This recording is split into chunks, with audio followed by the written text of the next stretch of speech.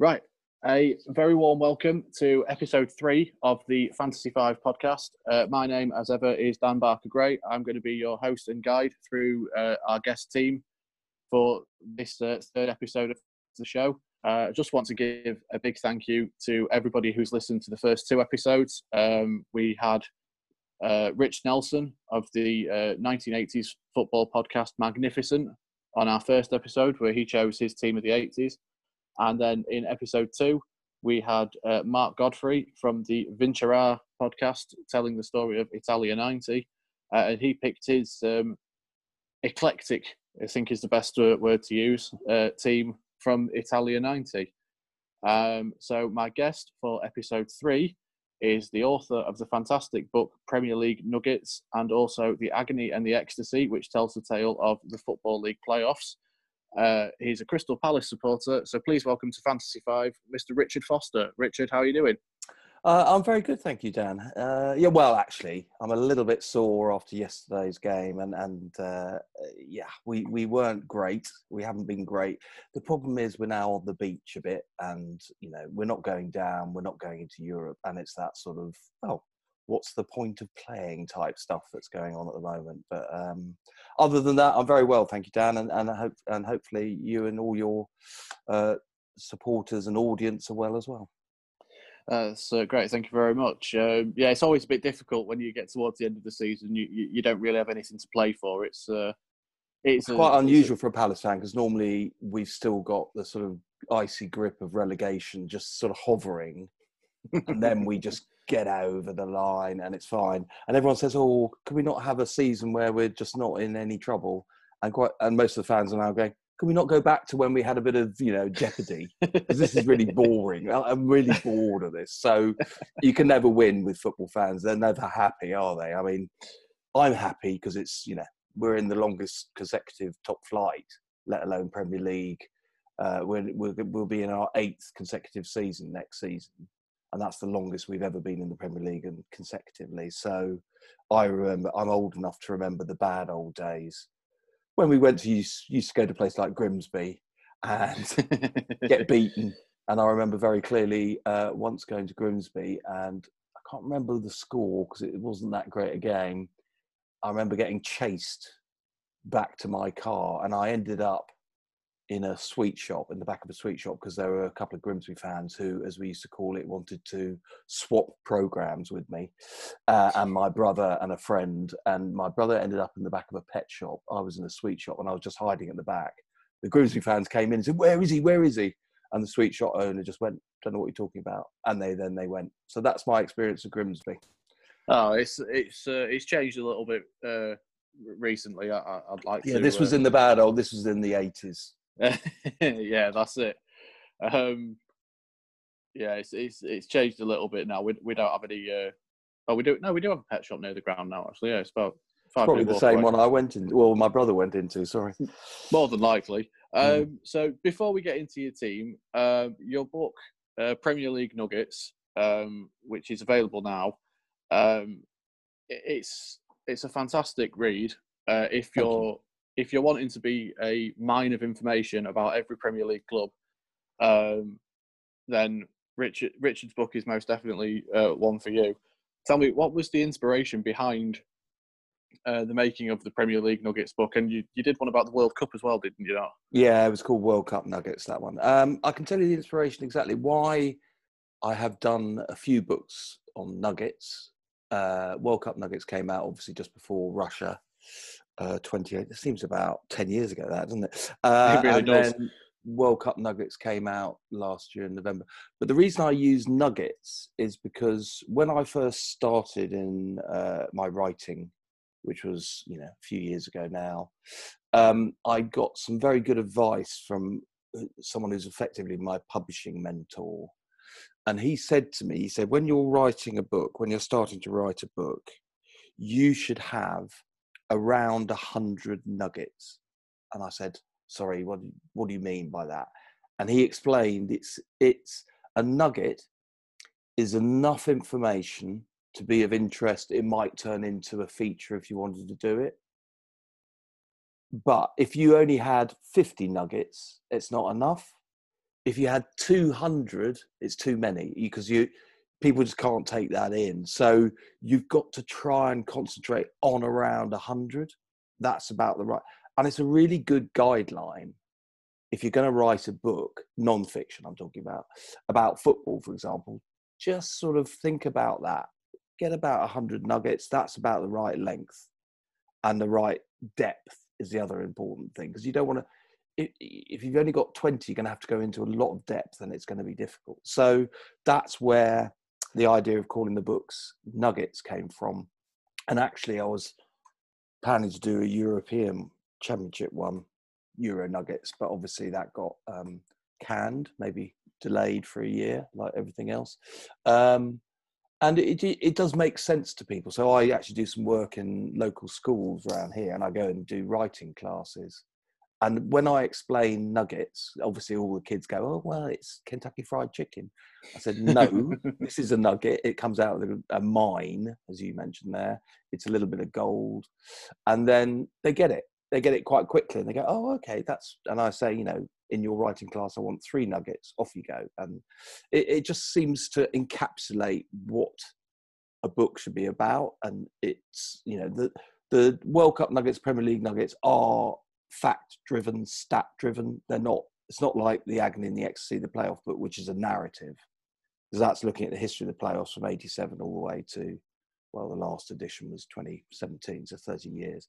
But Nuggets is much more dip in and out. And it's been very interesting because Premier League Nuggets is actually, we made sure that a lot of commentators got hold of it because we thought this would be useful. And nearly all of them say it's really handy as preparation. So they use it as the base. Obviously, they've got to update it because it's a book and it doesn't get updated, but it does help them as a frame of reference. So in the book, you've got all 49 clubs, which I thought was really important because I don't want to just focus on Man United and Arsenal and Man City and Chelsea.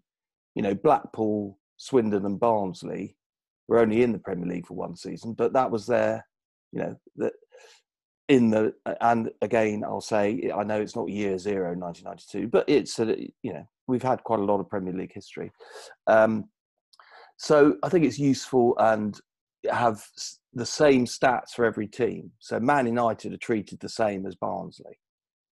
And obviously Man United have been in it every season, so there's a little bit more to say, but I just wanted to reflect the importance to those, let's call them the smaller clubs.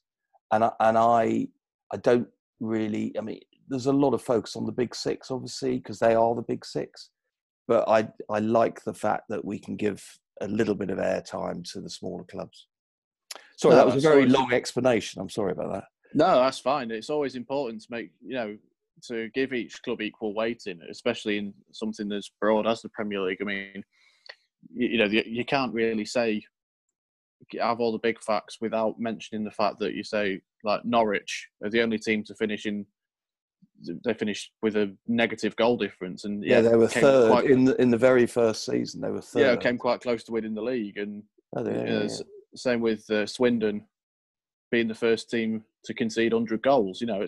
It's and still the only team to do so. Yeah, exactly. It's probably not a fact that they're particularly proud of, but at the same time, it's an important stat in the history of the Premier League.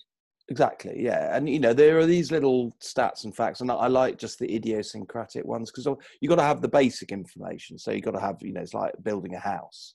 You've got to have the foundations, but then you get a chance to, decorate your own bedroom or the sitting room or whatever it might be. And those are the little things I quite like. So it's pulling out the interesting ones.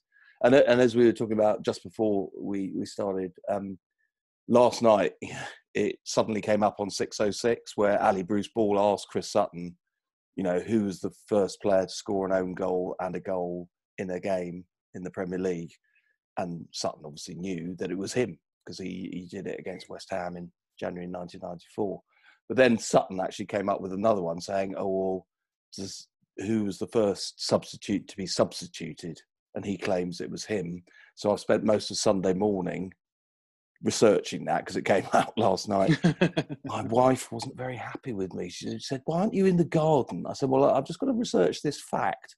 And it's literally taken me 2.5 hours and I still haven't found it. But that's the sort of thing, if you're going to do a fact book, you've got to do your research. If you're thinking of doing anything like a book or even an article, because obviously I write regularly for The Guardian, be very wary. If you make a mistake, wow, do you get hammered? And of course we make mistakes. I mean, there's the odd mistake in the book because it's 360 pages.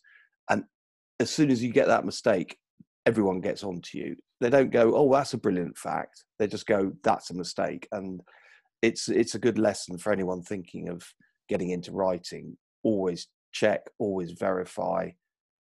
Okay, I can understand people who use Google, but don't rely on it. Go to at least 2 or 3 sources for your information.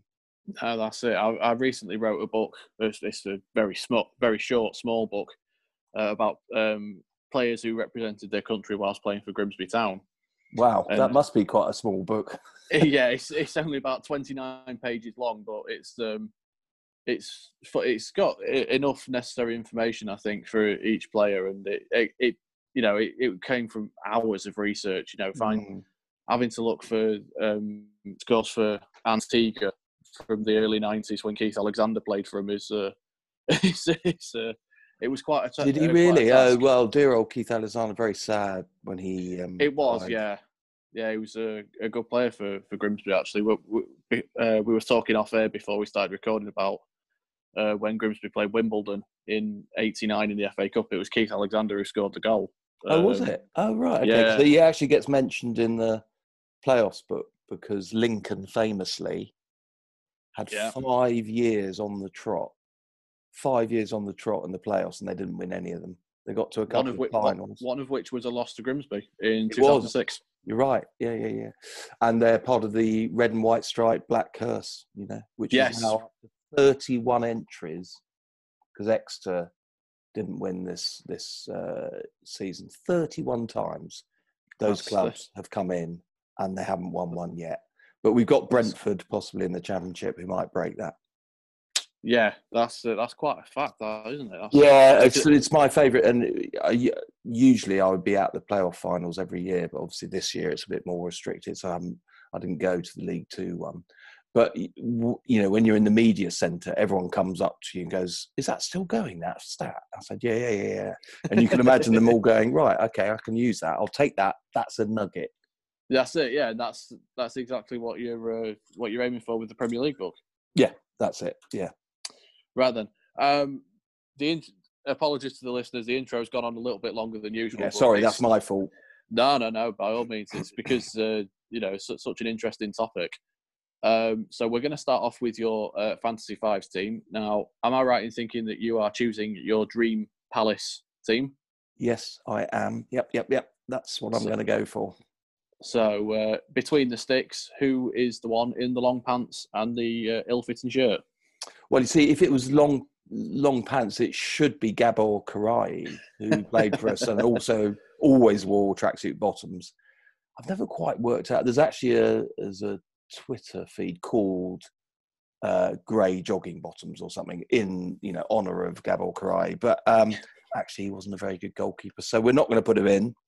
I was thinking of actually having our current keeper, who's been brilliant, Vicente Guaita, but actually he's made a couple of real howlers in the last couple of games. So in the end, Nigel Martyn is probably the best goalkeeper I've ever seen at Palace as an outfield, in 11-a-side football.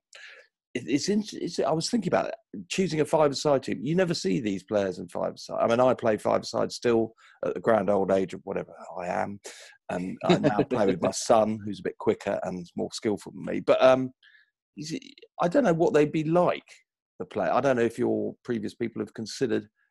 You see them at 11-a-side. How would they actually be in five? Because it's a different skill. Five-a-side is a different game. And they're a different skill. So that's why I've chosen this person rather than Nigel Martyn, who I'm sure will be very good. It's a guy, and we're going a long way back, so hopefully some of your younger listeners might have to look this up. John Burridge. Oh, John Burridge, yes. I think he represented 32 clubs in his career or something mad. But, they talk about the madness of goalkeepers. Burridge was properly balmy. I mean, he was. When I started going to Palace, so he was around in the sort of. The first game I went to was amazing, 1969, but then Burridge came, and he used to do this amazing thing pre-match. Look him up on YouTube. He used to do handstands and backflips, and this was his pre-match warm-up. And you're just thinking, what? But actually, he was a really good goalkeeper. And I think for a five-a-side goalkeeper, you want someone who's obviously pretty agile, but slightly mad. And I think Burridge would be the man, because he'd be talking the whole time as well. Chat, chat, chat, chat, chat. He never, ever stopped talking. And he was always there. And I think he would give you a sense of, we're all right with this boy, because he will talk his way out of anything. So I'm going for John Burridge. And, I think he would be known by most people of a certain age because he played for so many clubs. And, he was a good goalkeeper. And also his nickname, Budgie, quite a good name. Yes. I quite like Budgie. Did you remember him? I've got a vague sort of knowledge of him. Yeah. He was at one point, wasn't he, the oldest player to play in the Premier League? He was, although he was ousted by another goalkeeper. And that's the quiz question that you're going to have to answer. Who was the oldest player? I can give you a clue. He was playing for Bradford City. Oh, it'd have to be Neville Southall, wouldn't it? Correct, because he was a goalkeeping coach there, and they only had a couple of goalkeepers, and they both got injured. Yes. So he played against Leeds, I believe it was. They got beaten. I'm just going on memory here. I think they got beaten 2-0. But Neville Southall was well over 40. Yes, he was, yeah. And also, as you know, Neville is quite a big boy now. Yeah. He was on the way to getting quite big. If you look him up again on YouTube, and he filled the goal. Yeah. So, yes. So, yeah, John Burridge, he's one of those names that if you ever sort of look up the word football journeyman, you'd probably have John Burridge as one of the... I think he might even have the record for playing for the most clubs, I think he's very close, because, as I say, I think it was in the early 30s, which is quite impressive. Oh, yeah, most definitely. Most definitely. And a lot of quite big clubs. So I wouldn't call Palace necessarily a big club, but Villa he played for, and Manchester City. And he was not just a journeyman lower league, he was journeyman every league. Oh, and he played abroad for a while as well.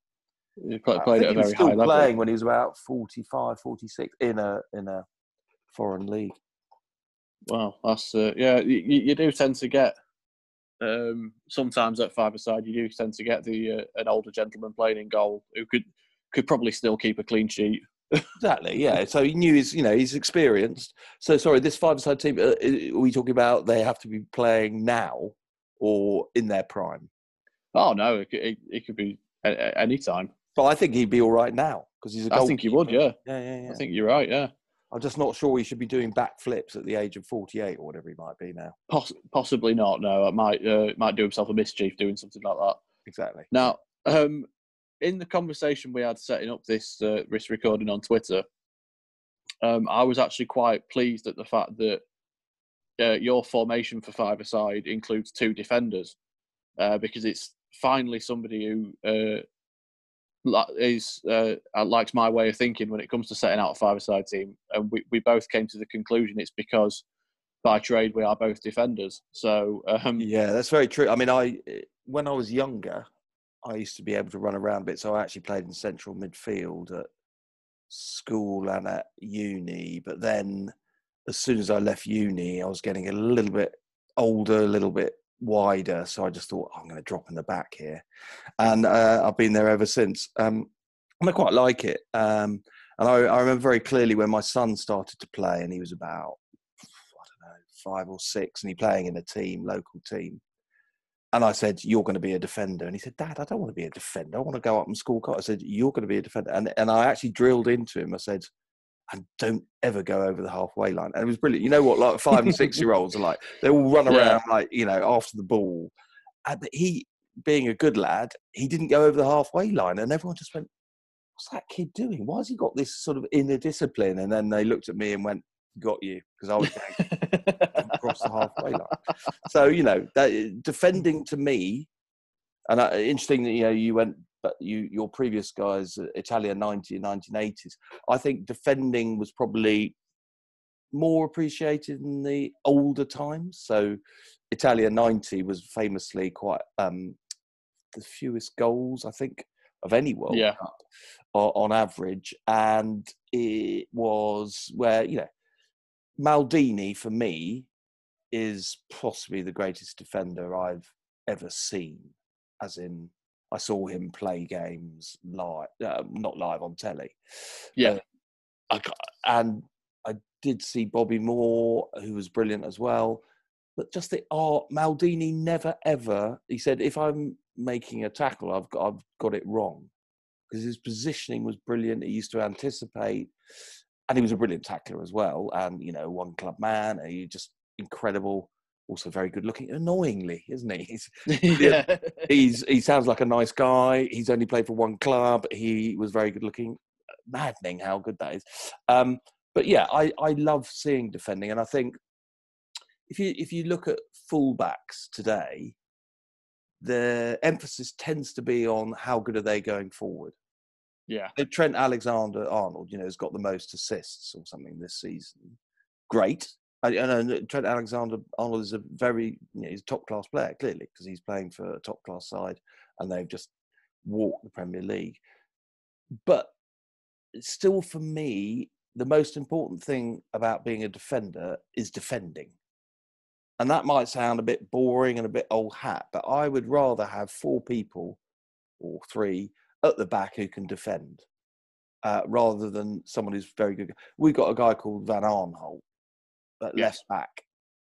He, when he gets forward, he can be brilliant, but do you know what? Sometimes he's been good. But sometimes his defending is really not very good, and he's not a natural defender. You know what I mean? He just doesn't take up the right position sometimes, and you just think. No, I see where you're coming from.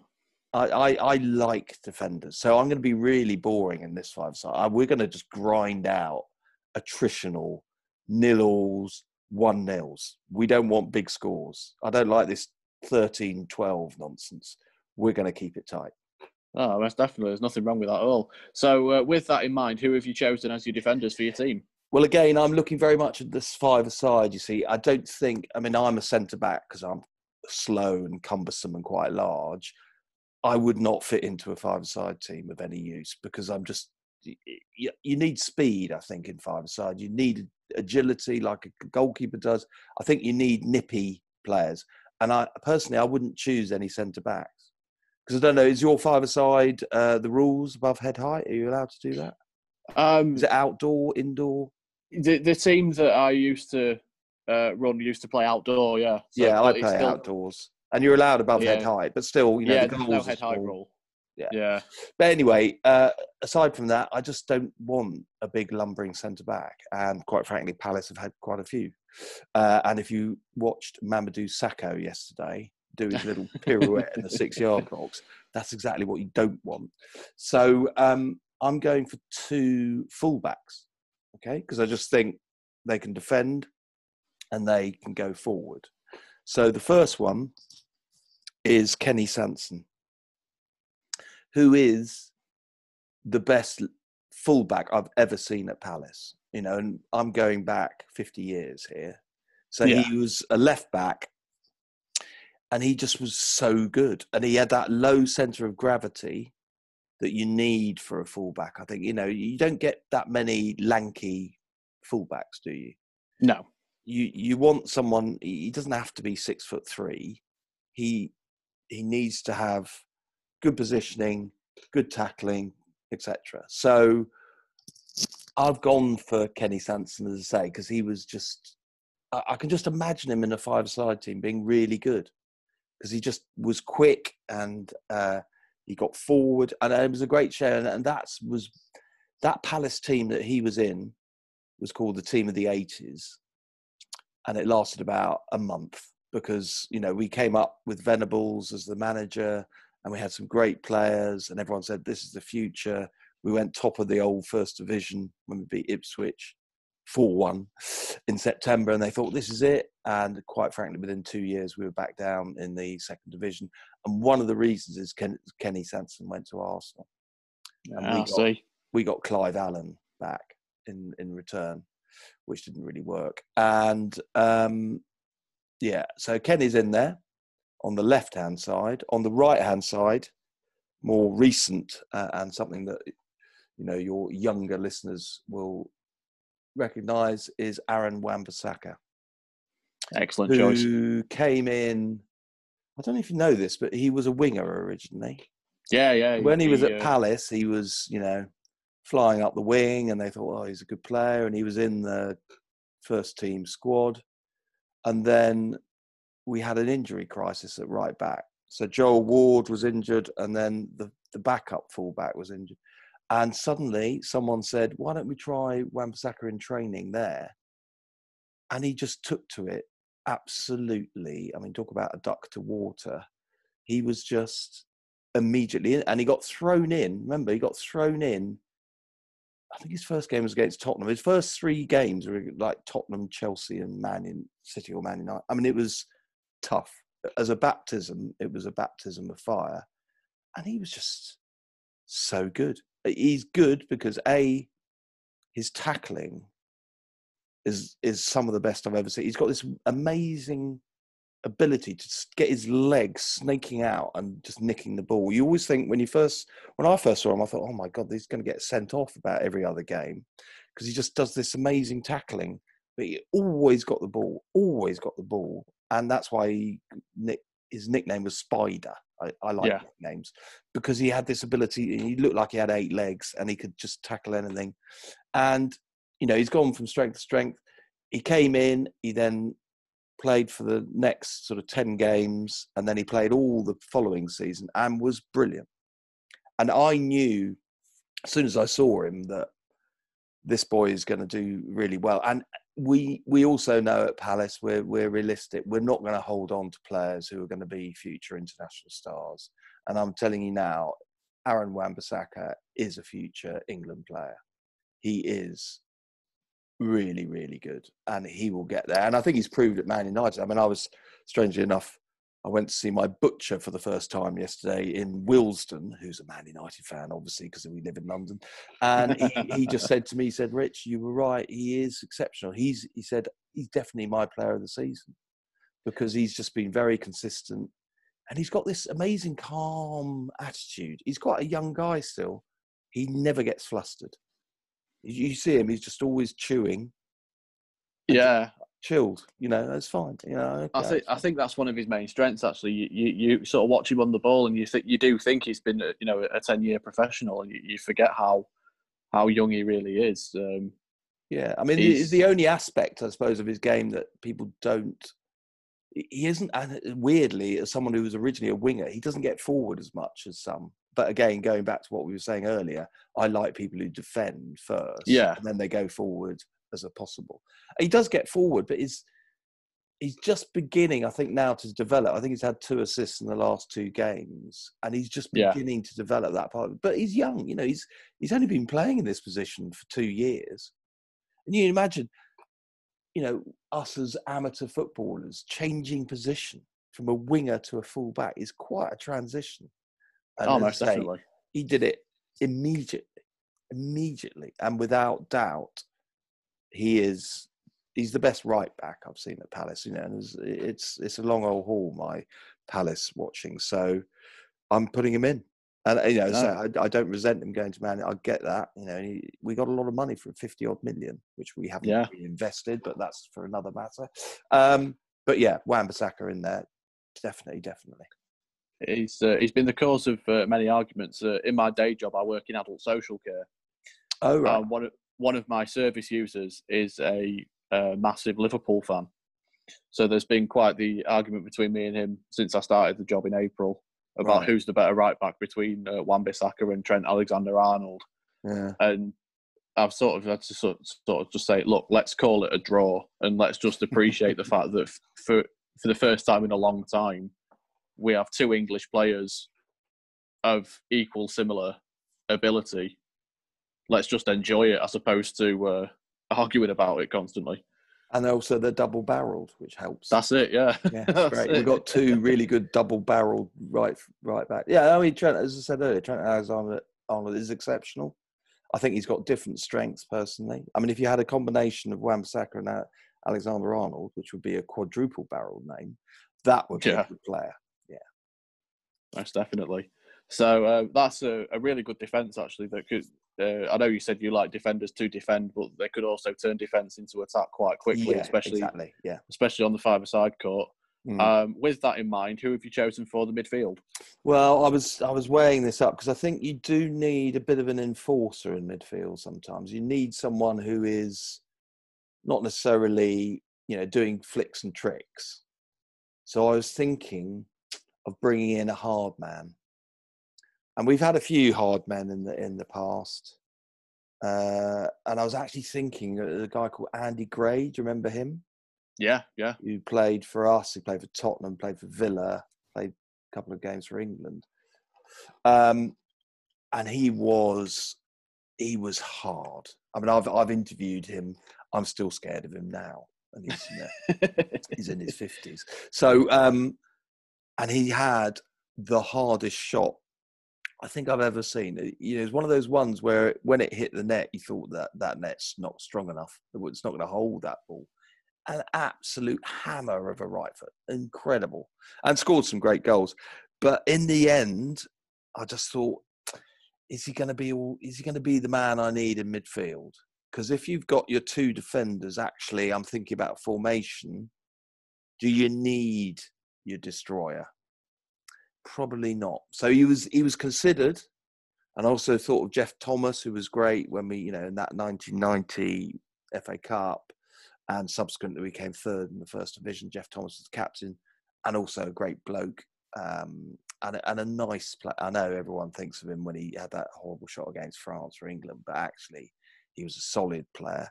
But solid is not what we need today, Dan. What we need is a bit of something, a bit of flair, a bit of trickery, and it can only be Wilfried Zaha. Can you imagine him on a five-side pitch? As a defender, I don't want to. He would absolutely pull them apart. And, I've seen him since his first game at Palace, so it's been quite a journey. He's been with us ever since he was a kid. He's played for us for 10 years. Off and on, obviously, he had his little Man United exodus, which didn't work out, and went on loan to Cardiff, etc. But what a player to have! I mean, you just know, if you're in trouble, give Wilf the ball, he'll go and do something for you. So we're grinding out this 0-0 draw, and then you give it to Wilf 1-0. Thanks, shut up shop. It's going to be Wilf for me because he just has that bit of magic, and as you say, as a defender, the last person you want to meet on a five-side court is someone like that. Most definitely. It was a little bit disappointing that it didn't quite work out for him at Manchester United. It was, I think it was one of those moves, it perhaps came at the wrong time in his career. I think that's true. I think, because he was, I'm going to give you a nugget here, Dan. He was Alex Ferguson's last signing at Man United. Yes, he was. Because obviously then David Moyes took over, and for whatever reason, and there are some scurrilous rumours, which obviously we don't get involved in, why David Moyes didn't really like Wilfried Zaha, to do with his daughter, but we're not going to talk about that because that's scurrilous rumours. And he just didn't make it, did he? And he was on he hardly had a game. He played in the Community Shield. I think he came on once or twice. But he didn't fit in. And Moyes is that sort of manager, I think. Once he's made his mind up, he's not going to change it. Yeah. And he probably thought, Ferguson, I need to get rid of his legacy because, let's face it, he only won 13 Premier League titles. But Moyes is not that sort of manager. He's not a huge flair person. He's more worker-like, which, funnily enough, Roy Hodgson is a bit like that. But, it didn't work out for him, and thank God we got him back because he almost single-handedly got us up to the Premier League in 2013 because he scored the 2 goals against Brighton in the second leg of the playoffs. Remember the playoffs? 2 fantastic goals. We weren't expecting to go through because we were 0 from the first leg at Selhurst and then went down to the Amex, beat them 2-0, which was quite sweet when you beat your local rivals, as you remember Grimsby doing Lincoln. And then in the final against Watford, he won the penalty, which was a definite penalty, by the way. And Watford fans have hated him ever since, which is a bit weird because if you ever watch it, it's the clearest penalty you've ever seen. And then we handed it over to Kevin Phillips, who obviously is the if you're going to have a player to take a penalty in a playoff final, Kevin Phillips is your man. But particularly as he used to play for Watford, and it's where he started his career. I knew as soon as that ball was on the spot and he was there that we were going to score. I'm very nervous normally. I just think we're going to cock this up, but Kevin Phillips is your man. But anyway, back to Wilf, such a great player. As you say, if it had been different circumstances, I think he could have gone on to be a great player for Man United. He's a great player for us. Whether he's going to be with us next season, not sure. But, the transfer window this season will be very odd because it's so, because of the circumstances and the finances. So I don't know about that. And he actually hasn't had a great season, but he's definitely in my 5-a-side team. No, that's good. He was a good choice. And again, he's the sort of player that as a defender, he would just strike fear into you. You really would not want to come up against him. No, absolutely not. So that's a really good choice for midfield, actually, Zaha, because it's like you say, he could cover every blade of the. Can you call it blade anymore on 3G? No, not really, unless it's 5G. Got that sort of weird grass stuff, haven't you? But he does work hard, actually. I mean, everyone says, "Oh, he's just a bit of a show pony," but Hodgson's got him working hard, and I think he'd be up there in the 5-a-side. If you've got 2 really good defenders, as I say, you don't need someone who's naturally a midfield player. You just need someone with a bit of something up to go forward. So that's why I chose. He's effectively a winger. That's what he is. But I think he would do well as a 5-a-side midfield player. No, that's great. So you've got Wilfried Zaha in midfield. Yep. Who have you got as your striker? The one slotting the goal away if it's not Wilf getting it himself. Yeah, it's important. And, Wilf doesn't actually score that many goals. I'm sure he does in 5-a-side, but he doesn't score that many goals normally. I had a choice of 2 or 3 here, Dan. It's always difficult, isn't it, whittling it down? It is. Vince Hilaire was one I had, but he's a bit similar to Wilf because he, again, was in the team of the 80s, very tricky, really quick and clever, but you don't want 2. So, you can't have Wilf and Vince Hilaire on the same team, probably. I really considered very strongly Andy Johnson because he's a great goal scorer. And very good player. He scored. We got relegated in 2004-05, and he scored 20-odd goals for us. 20-odd goals in a relegated team. He was the highest English goal scorer. He was the only person who got more goals than him that season was Thierry Henry. That's a hell of a start. Yeah, I mean, it's penalties. There were few penalties in there, quite a few, but generally, Andy Johnson is another man who's through on goal. You go, okay, get ready for kickoff because he's going to score. He just had that knack. He was just really good. And you know what good strikers are like? They just look like they're going to score. Like Vardy yesterday. Yeah, most definitely. Obviously, his first goal, I could have scored, you could have scored. But his second goal, as soon as he broke from the halfway line, you went 3-0. You just know it, don't you? You just can tell. Same with likes of Shearer and Henry, in fact. But anyway, he was close. But in the end, my striker is Ian Wright. Because again, we go back to that 1990 team. And he was just so good. And he was just, again, clinical in front of goal. But he would work hard. He would neglect. He'd upset. Again, you were talking about as a defender. You don't want Ian Wright buzzing about you. Really, most definitely having not. had Will Sahar turning you in circles, it then goes to Ian Wright, and you just go, well, really, do I have to do this? And he would slot a lot of goals. He'd wind up the opposition because he used to wind people up. And he's another player, going back to Kenny Sanson, who, when he left the club to go to Arsenal, that was the beginning of the decline of that 1990 team. And we were relegated immediately after. In fact, I'll tell you a story. He lives very close to me here in northwest London. Oh, wow. And I gave him my first book because I knew someone who was literally his next door neighbour. And I said, would you mind giving Ian this book? It's called The A to Z of Football Hates, the first book I wrote. And in there, I mention one of my hates is players who don't celebrate against their former clubs, right? But Ian Wright famously scored on the last day of the season in 94, 95, right? So the last day of the season, we were at Arsenal. No, it's 92, 93, sorry. Last day of the season, we were at Arsenal. Oldham, who had been absolutely useless, had won 3 on the trot. And they beat Southampton 4-3. Matt Le Tissier scored a hat-trick. But Oldham won, so we had to get something out of the Arsenal game. This was going on at the same time, obviously, because it's the last game of the season. Arsenal humped us 3-0. Ian Wright scored, and he went up to the Palace fans and he kissed his badge in front of the Palace fans.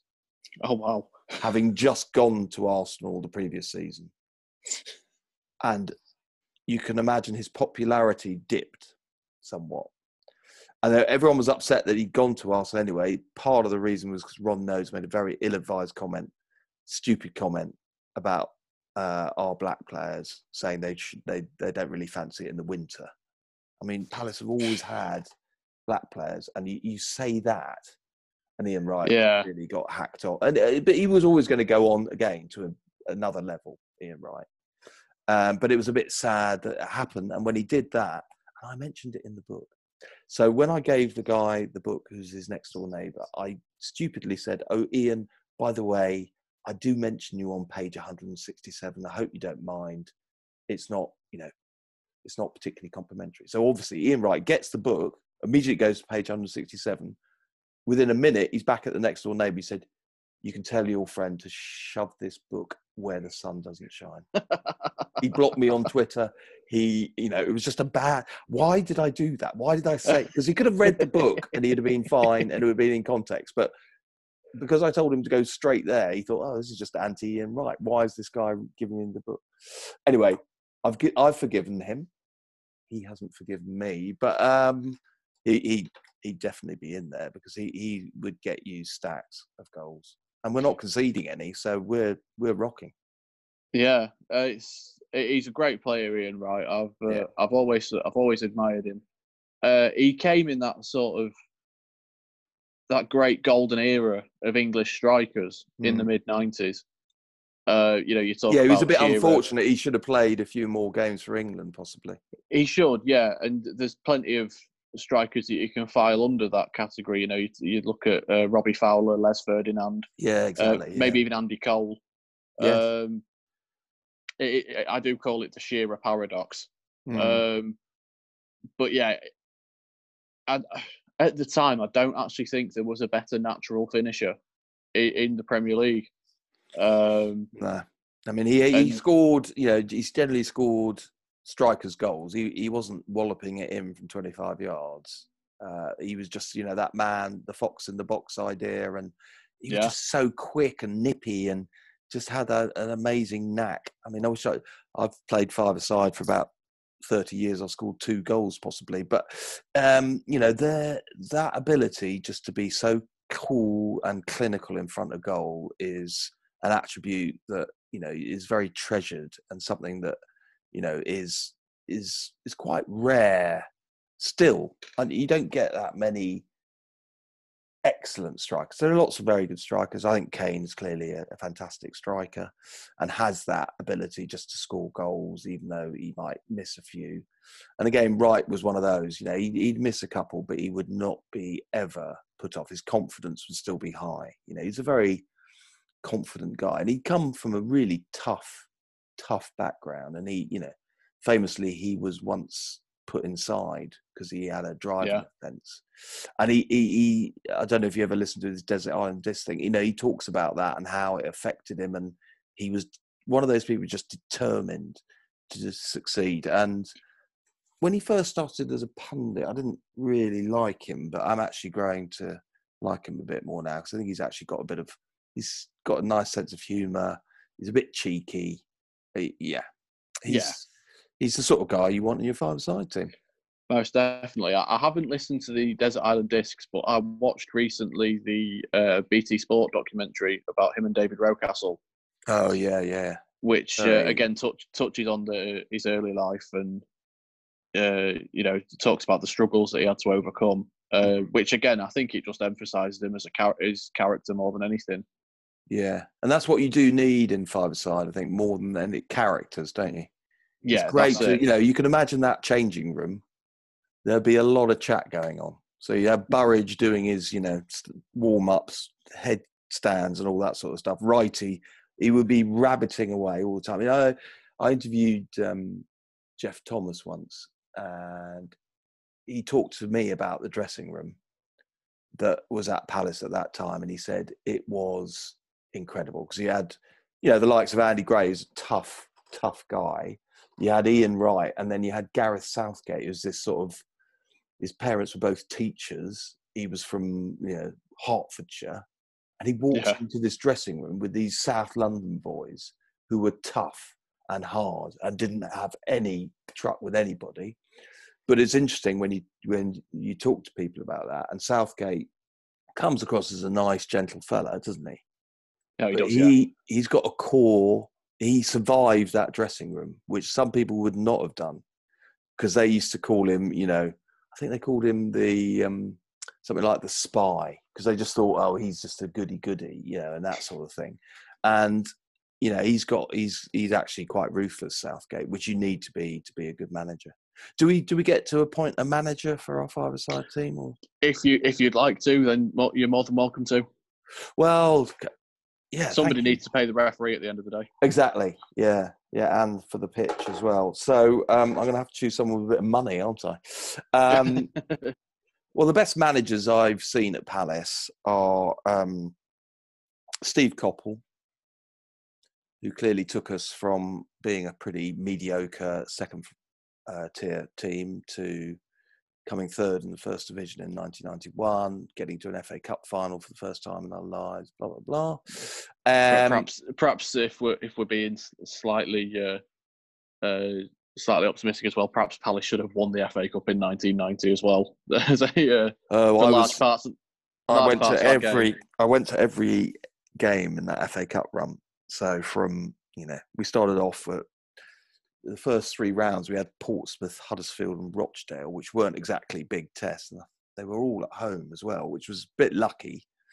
And then we got to the quarterfinal. We had Cambridge, who were the only fourth division side left in the competition. So we won 1-0 through a very streaky Jeff Thomas. And then the greatest game I've ever been to, and I doubt will ever be beaten, was Liverpool 4-3. Yeah. Having lost 9-0 to them in the league that season. 9-0. So that was quite sweet. And then the final, as you say, I don't think we were that good. It's very difficult. I don't remember. I've been to, obviously, seen Palace in 2 FA Cup finals, 1990 and the one in 2016, both against Man United, both lose. I don't remember a lot about the 1990 final, possibly because I was slightly tipsy. You get to a cup final, you're not going to say, oh, I might have a lemonade. We probably had a few beers. We were overexcited, because we never thought it was going to happen. But I don't remember. Obviously, when we went 3-2 up, you just think, okay, and Hughes scored with 7 minutes to go. And you sort of knew the second game was so bad, the replay. Yeah. Which came only 4 days, it was only on the Thursday, which seems ridiculous now. And I'll let you into a secret. That is the first competitive football match, possibly the first football match my wife had ever been to. I don't know how I got a ticket. Wow. So she came and she said, afterwards, obviously we lost. It was a pretty crap game. United won 1-0 through the Lee Martin goal. But she loved it because she was at Wembley with 90,000 people. You know, she always remembers the red and blue balloons because we used to take balloons everywhere. Oh, yeah. Everywhere, red and blue, and a great atmosphere, crack game. Next game I took her to was Coventry at home on a Tuesday night. We lost, I think, 2-1, and she said, "I don't like this. I'm not into this. Can we go back to Wembley?" I said, "It's not that easy, darling. You don't just get to Wembley." But she has been a couple of times since. But no, that was that cup final is still a great regret. But it was a great, what a great cup final that was. 3-3. You don't get many of those anymore. Obviously, no, you certainly don't. Liverpool, West Ham a few years ago, but generally, cup finals are not that entertaining anymore because they're always the same teams, aren't they? Yeah. But yeah, Wright was incredible when he came on. You know, it was his first touch, wasn't he, when he came on and scored? Yeah. He'd broken his leg twice that season. Yeah, it was a bit of a personal triumph for him as well, really, wasn't it? To come back from those two big injuries, and because he didn't play in the semi-final because he just literally 2 weeks beforehand done it again. So he broke his leg early in the season, then he broke it again, and you know he was itching to get on clearly, and he just, you know, as an impact sub, wow, what a player! That's it. So my manager. Yeah, so Steve Coppell would be my manager. I mean, I might even, you know, Roy would be great, but maybe he could pay the ref and be the sort of grandee. So he'd be there sorting everything out. I mean, he's a little old now, isn't he, for football? But Steve Coppell, I would choose him because A, he was such a great manager. B, when he joined the club, and I've heard this from 3 or 4 players and also the assistant manager, Alan Smith, he was still the best player on the five-a-side pitch, apparently. When they played training games, because Coppell, obviously, his knee injury, 27 years old, over, very young to be a manager. If you consider he was then brought into Palace. Yeah. A couple of seasons after he'd retired. And although his knee was a bit knackered, he still played, and apparently he was cut above everybody else. So if someone gets injured in my five-a-side team, I could bring my manager on. Yeah, he could always fill in case somebody can't make it at the last minute. Exactly, and I met him, what was it, 2 years ago to talk about something I was doing about the Palace Liverpool FA Cup semi-final, and he looks like he could still play. I mean, he's not got a shred of fat on him, and he looked fit as a butcher's dog. So, you know, just in case one of our players gets injured, it's important to have a manager who can come on and play. And he's registered. I noticed, you know, I checked with the authorities. He's still registered as a player. Oh, good. So just to recap your team then, you've gone for John Burridge in goal. Yep. A defence made up of Aaron Wan-Bissaka and Kenny Sansom. Yep. It was Wilfried Zaha in the midfield, Ian Wright up top, and then Steve Coppell in the tracksuit on the sidelines, itching to get on. Exactly. Not necessarily.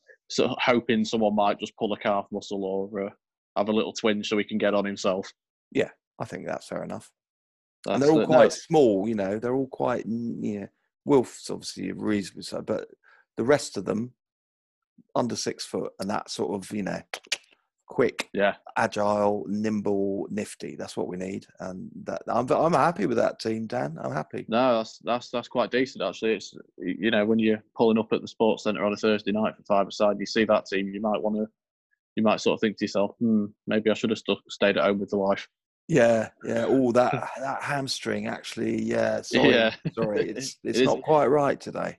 It is a bit cold, isn't it? Yeah. So just before we finish then, where can people find your books if they wanted to purchase a copy? Well, it'd be very kind of them to do so, and I'd be delighted. They are all available through Amazon. So, you know, that's where you will find copies are available. If you don't fancy Amazon, and I know some people have a cultural issue with Amazon, not paying taxes and all that sort of stuff, you can get them through Ockley Books. So apart from the A to Z of Football Hates, my first one, which was through another publisher, Ockley Books, which is run by Dave Hartrick, who's a Brighton fan, strangely. So we don't really get on. But Ockley Books, it's I'm sure I'll send you the link actually for both the Amazon page and the Ockley page, and then you'll find any of the books that I've written there and available. And obviously, be delighted to hear anybody who reads them feedback. That's what authors like, because it's a lonely job being an author, I can tell you, and you love feedback, particularly if it's nice. Not so keen on the nasty stuff, but no. Anyway, be very, very happy if anybody wants to buy one of my books, and would be delighted to hear what they think of it. That's fantastic. And where can people interact with you on Twitter to give you such feedback? It is at RC Foster. So that's where I am. And I do tweet quite a lot, to the annoyance of my wife, mainly about football, but the odd thing as well.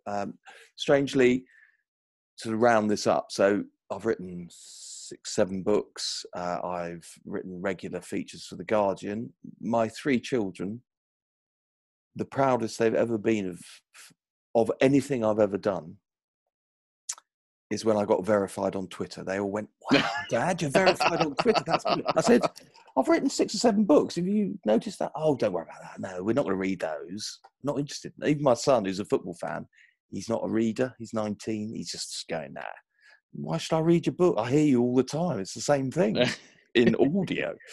It's all about the tiny blue tick. It is about the tiny blue tick, apparently. So that's apparently my proudest moment. No, that's really funny. Actually, that's fantastic. So yeah, just before we finish, I'd just like to say a big thank you to yourself, Richard, for joining me this afternoon. Oh, it's been a pleasure. It's been really nice actually to talk about it, because you come up with the team, but it's nice to talk about the detail and how they're all going to fit in, and it's a nice idea. So, are you going to put these teams up against each other at any point? What's the plan? Yeah, we're perhaps going to put it to the vote once. I'm going to sort of do a few episodes of the podcast per season, so to speak, in like a little series, and then we'll put each team to the vote and have a sort of little bit of a Twitter poll and see who comes out on top. Sounds great. A really good idea. Like it. Thank you very much. And when those Twitter polls do come up, of course, make sure you are following at Fantasy5 Podcast on Twitter. That's fantasy and then the number 5 podcast. If you want to get in touch with me yourself, I can be found at Barker Grade 2. And all that remains for me to say is until the next episode, have a great time and take care.